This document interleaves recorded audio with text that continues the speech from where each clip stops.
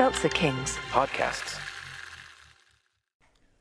Oh, say what you will about New York, Gavin. At least there's not 8 rats for every person like in London. And that's not even counting the one you guys call your prime minister. Ass.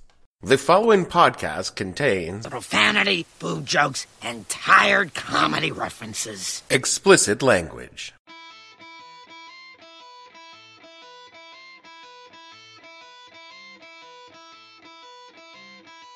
Hello and welcome to the podcast that asks a simple question.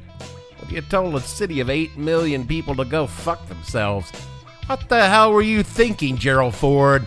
I'm your host, Dave Bledsoe, and this episode number 368, the Welcome to Fear City edition of the show, where we kick off a month of talking about my hometown, New York City, in the 1970s.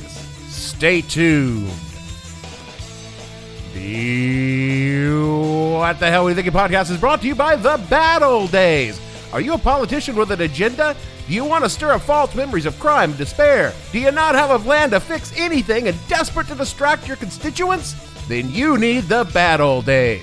The Bad Old Days are one-size-fits-all for whatever social or political problem you have. Just allude to them and people will immediately cringe and stop asking you annoying questions like what you're planning on doing about the problems we have today. When used in conjunction with our co-plan, The Good Old Days, you will soon discover you can just say any old shit and never actually have to do anything.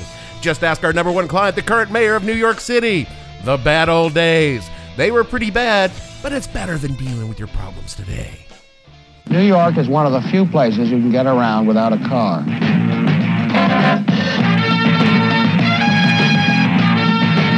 The subways are crummy, and they're dangerous. You get pushed, you get shoved. Sometimes you get mugged in the subway during the daylight.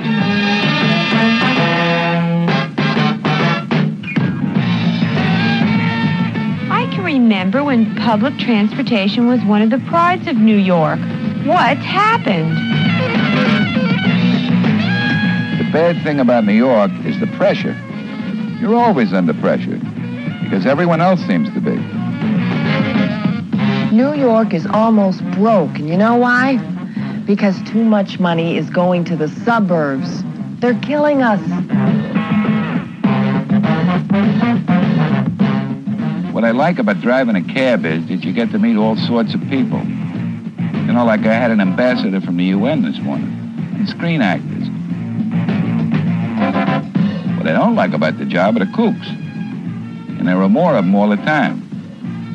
I've been held up twice. But this is where the money is. And as long as you gotta make a living, that's where you gotta be.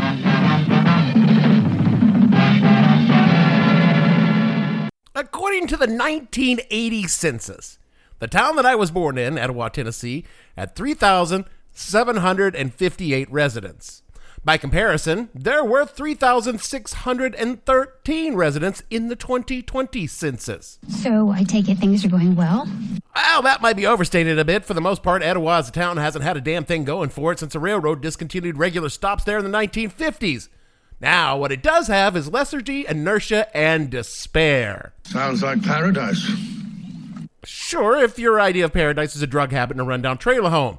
Needless to say that when I was 10 years old, however, I never wanted to leave. Yet leave we did, and we left for the mega city of Oklahoma City, Oklahoma. Population in 1981, around 440,000 people. And I was damn sure that I was in the big city now. Dream big, right? Now, this didn't happen all at once. But sometime along the way of my childhood, I began to like living in the idea of the big city. And I thought that maybe someday I might even live in a really big city like, I don't know, Cincinnati, which is where all the members of my family who ran away to the big city went for like a year and then slunk back to Tennessee. But deep down inside my heart, I had a secret, a dark desire to do something that I knew I could never tell anyone, especially my parents, because they would never, ever approve. They might even disown me. Gay, I knew it. No, nothing that dramatic or cool. No, you see, I thought I might want to live in New York City. New York City. Now, you might wonder why such a thing would be such a dark secret. Well, it's simply because my parents, myself, and everyone alive knew that New York City was a cesspool of violence and sin, that once you entered, you did not exit unscathed. And I thought I might want to be scathed. And so it was that I, in the spring of 1988, stepped off a bus at the Port Authority and into the pre-Giuliani Times Square in the dying days of its decadence. And pod friends, I took one look around at the filth and the crime, and I knew I would live in this city someday. It would be 15 years before I finally made it back, and the city that I came to in 2004 was wildly different than the city I visited in 1988. I came expecting to find the grit and grime, and instead, what I found was Disneyland! And I've lived here almost 20 years now. I'm still not really over that initial disappointment, but the good news is, and there is good news, apparently, according to everyone, we're heading back in the right direction. Now, the reason I'm mentioning this is because I've decided to talk about the bad old days of New York City, the fabled dark time of the 1970s, when disco ruled, the Bronx burned, and a chubby David Berkowitz waddled through the shadows of Fear City. I am the monster, Beelzebub, the chubby behemoth. Before I can get there, though, we have to understand what was going on in Gotham that put the city in such a shitty situation. And it all starts with sound financial planning. Nope, I'm out. Hold on. I can make it interesting.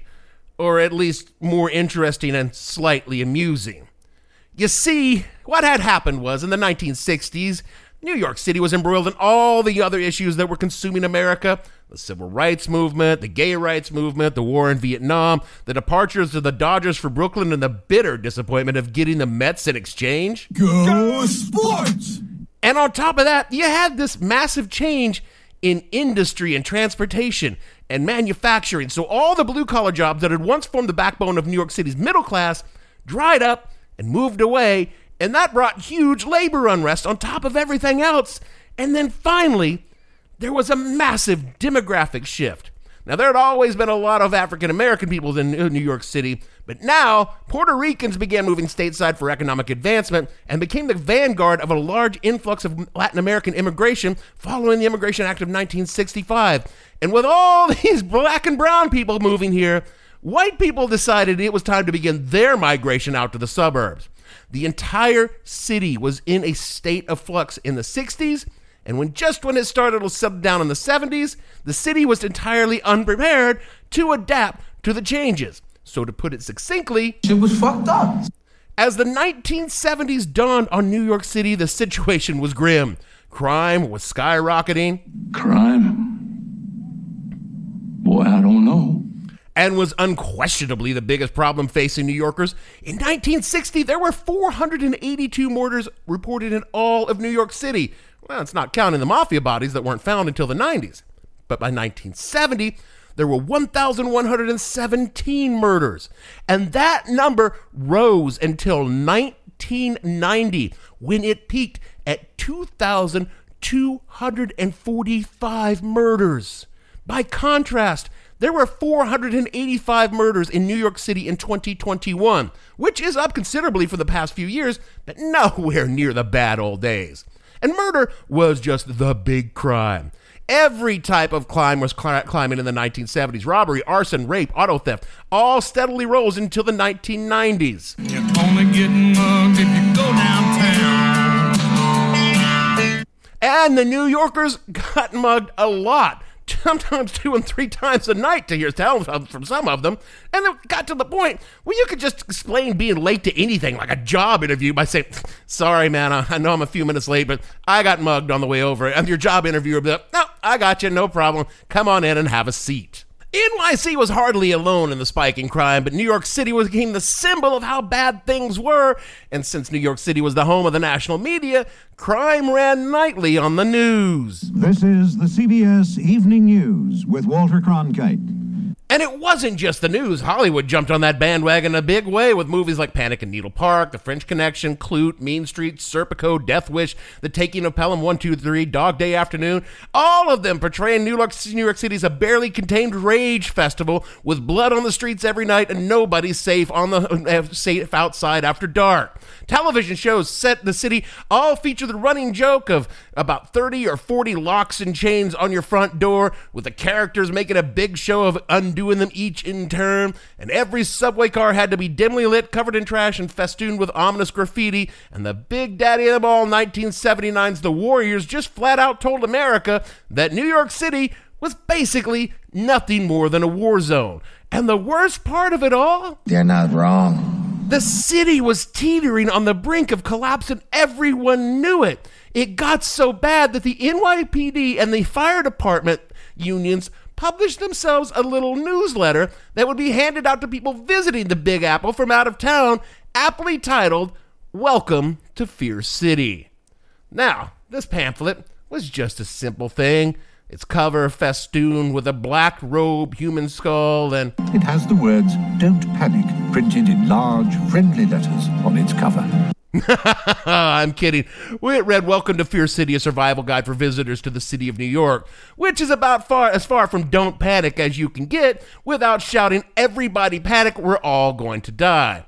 Now, archive.com has the full text, but here are some selected readings from Welcome to Fear City. Number 1. Stay off the streets after 6 p.m.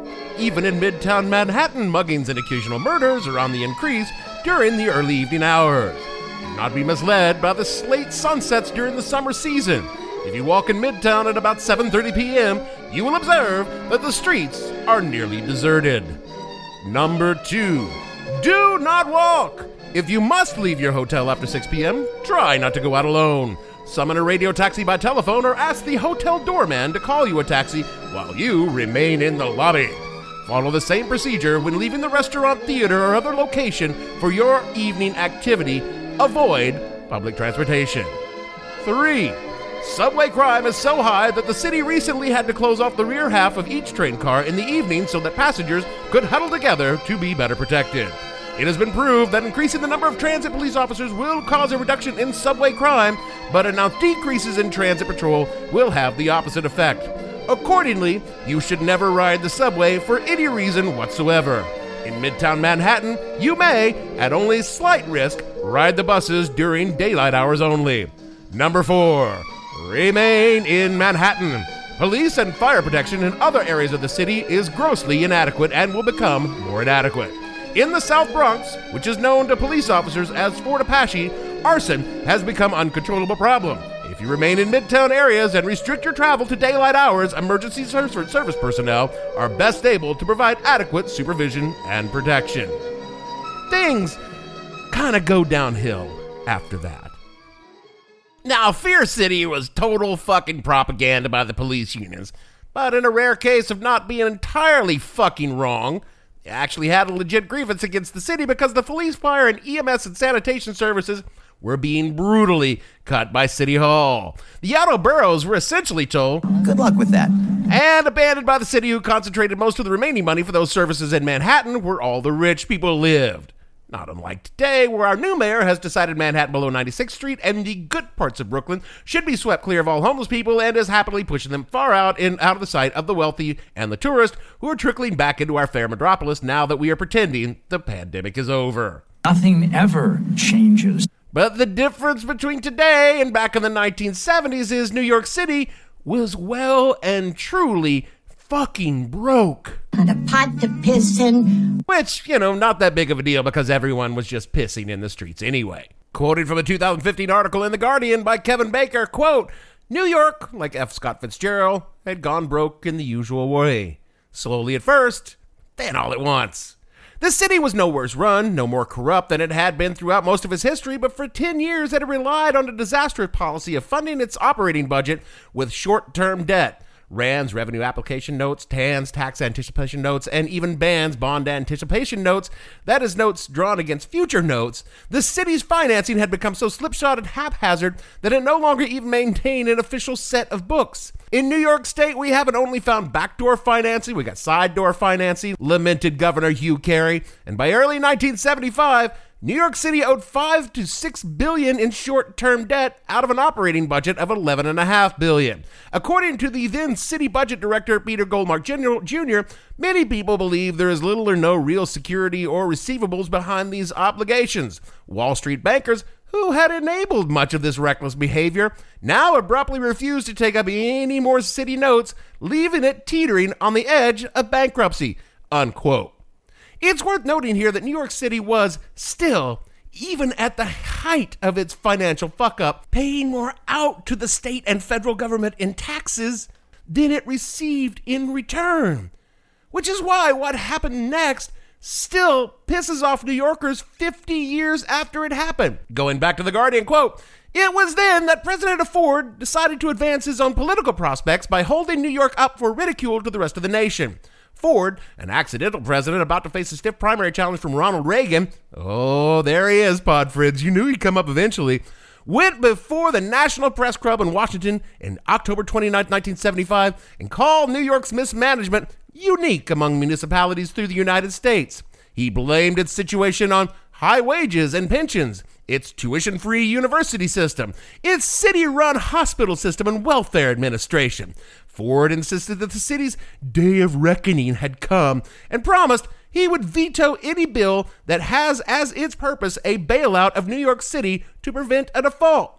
The speech provoked the most famous headline in history by the usually conservative New York Daily News, a tabloid boasting the highest circulation of any paper in America at the time. In 144-point font type, its front page announcement proclaimed, "Ford to City, drop dead." What a dick. But if you want a little cherry on the top of that dick-flavored ice cream cone, the guy who got Ford to say fuck you to NYC was a cat with a name that you'll be familiar with. Donald Rumsfeld. Yeah, Rummy was Ford's chief of staff at the time.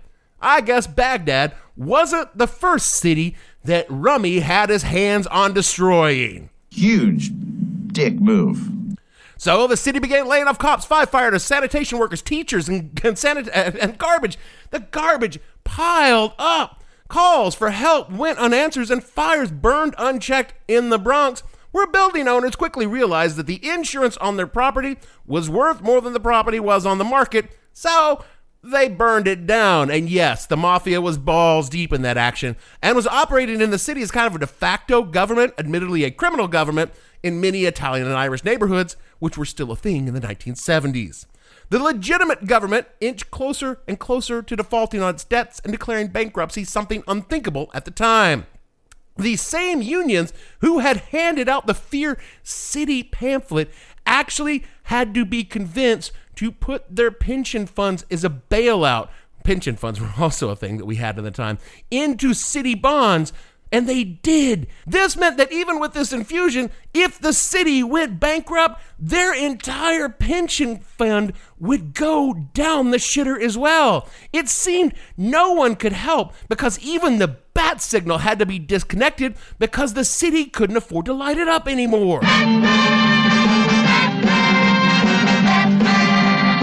And New York's problem wasn't just a New York problem or even just a United States problem. Again, from The Guardian, quote, "In London, the Times newspaper called Ford's position denying aid to New York City an act of monumental folly.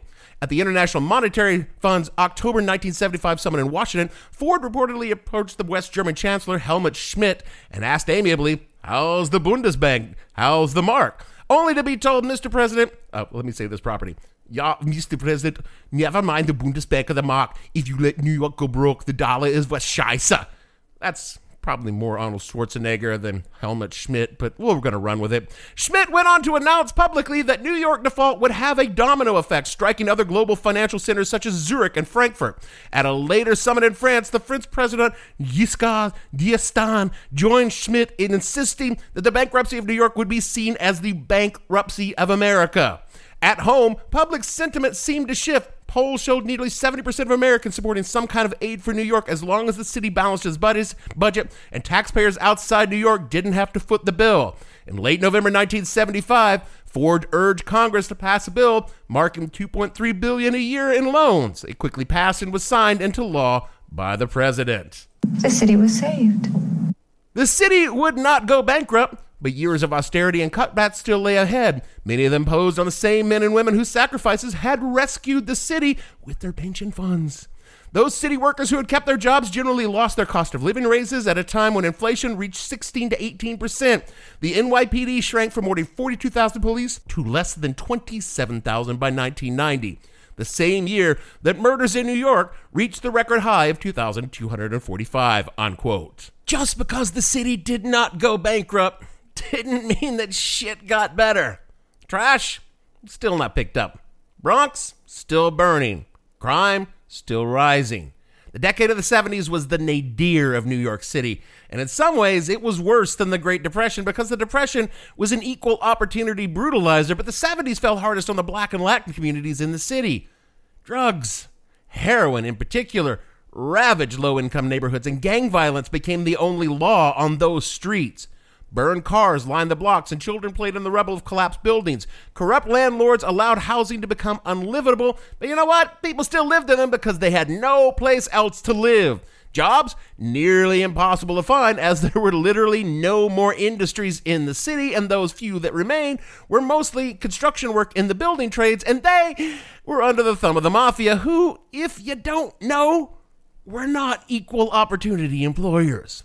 Schools, those that were still open, were overcrowded and falling apart, and the teachers, those of them that were still working, were paid less, and many of them had to leave teaching for higher paying jobs like being a tire scrubber at a car wash or a line cook at an all-night diner.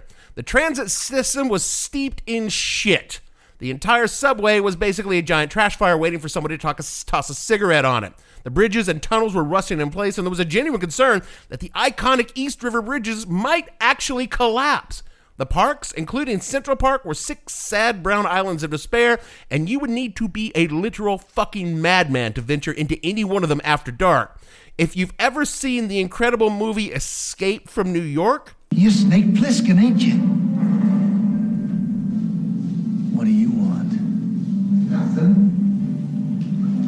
I thought you were dead. Which was made in the 1980s, but the scenes of New York City as a prison island were directly drawn from the worst parts of New York City, and to be honest, they were slightly better than some places in the South Bronx and the East New York and parts of Harlem.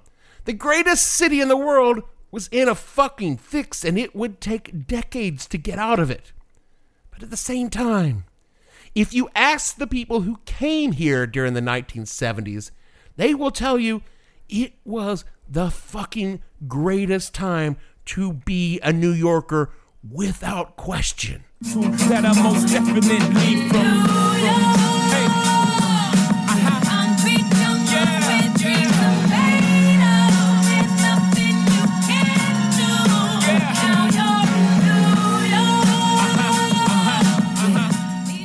James Wolcott wrote in Vanity Fair back in 2009 after the financial crash and everybody was saying that New York was going back to the bad old days, quote, "For those who migrated to New York and secured a foxhole while the city bled out, terminal conditions weren't all bad.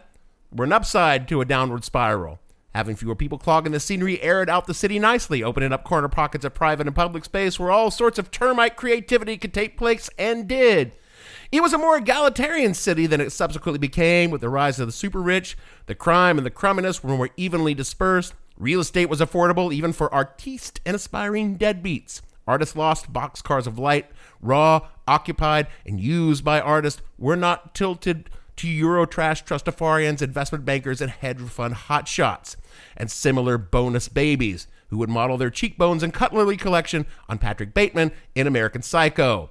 Venturing into the IRT subway station on the teeming crotch of Times Square, over whose portals should have appeared the inscription, "Abandon hope, all ye who enter here," journalist Vivian Gornick gave the Village Voice readers in 1972 a panoramic prose mural of misery below. The platform was indescribably filthy. The tile walls surrounding the staircases were streaked with years-old dirt and the graffiti of 1,000 greasy marker pens. Johnny and Velda, 69.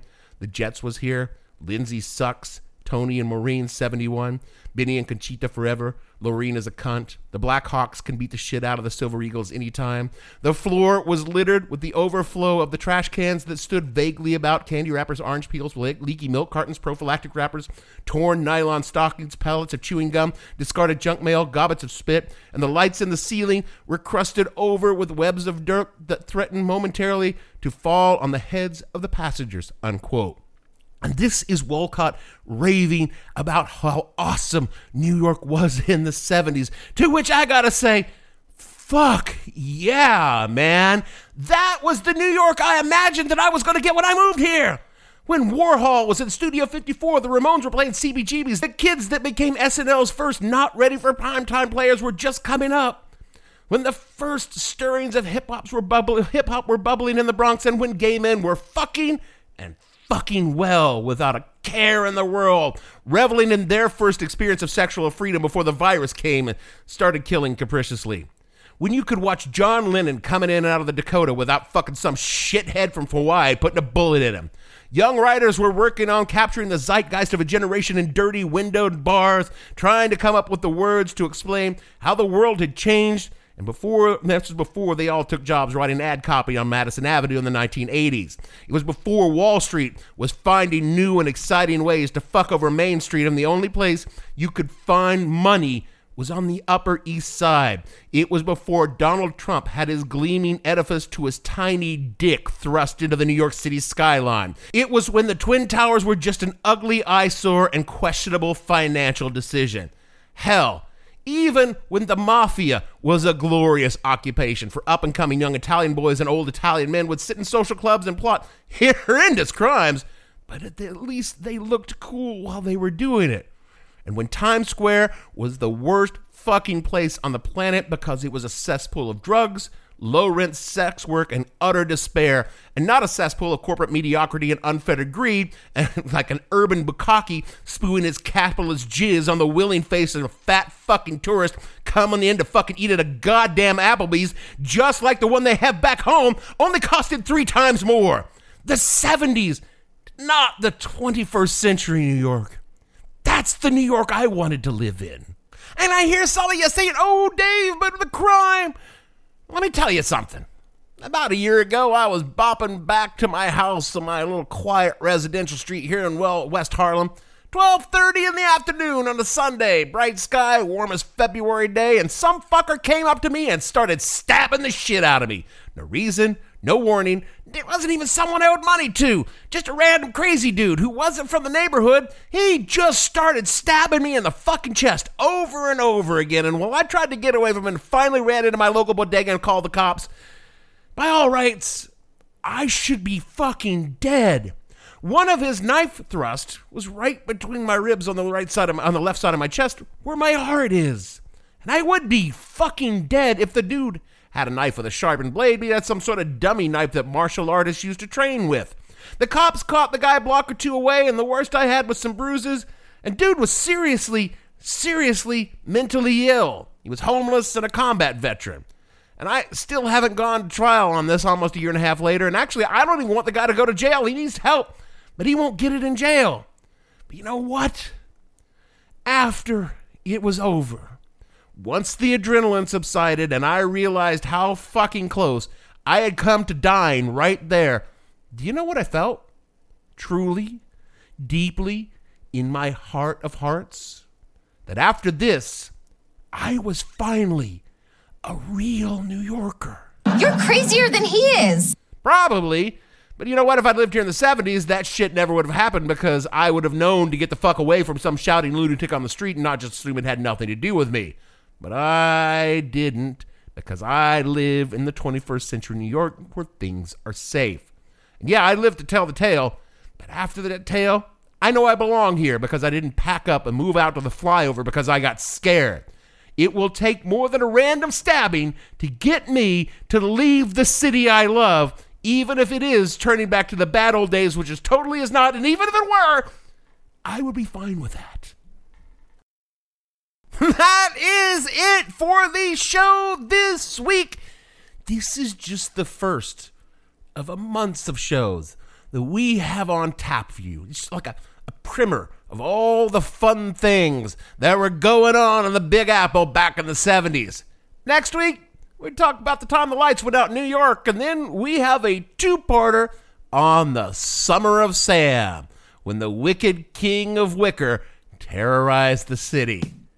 Wicked King of Wicker, man, that is way too cool of a name for a schlubby dipshit that was David Berkowitz. But that's for later. Speaking of being a Berkowitz-level disappointment, rate and review this show wherever you can. It helps others find the show, listen to it, and realize they should have listened to their neighbor's dog telling them to kill instead. Do all the things Jeremy tells you to do in the closing, otherwise he will lay down a Gerald Ford-level sick burn on you by telling you to drop dead. And so for me, Dave, we're so young and pretty, so young and clean, so many things that we've never seen. Let's move from Ohio, sell this damned old store, Big Apple dreaming on a wooden floor. Bledsoe, producer. New York is waiting for you and me, baby, waiting to swallow us down in New York. We're coming to see what you are made of. Are you as great as you sound?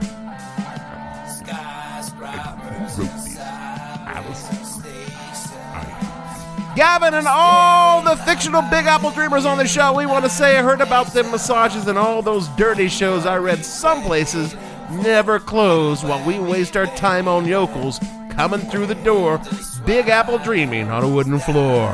And we'll see you all next week. What the Hell Were You Thinking stars Dave Bledsoe and features Gavin St. James and several fictional minions. The show is produced by Kimberly Steele and a part of the Seltzer Kings podcast network. You can find more information on the show on their website, whatthehellpodcast.com, or on Twitter at @thehell_podcast, or on Facebook as What the Hell Podcast. Thanks for listening. I have no ending for this, so I take a small bow. New York is a loud, overcrowded cesspool of 10 million people. Seltzer Kings podcasts.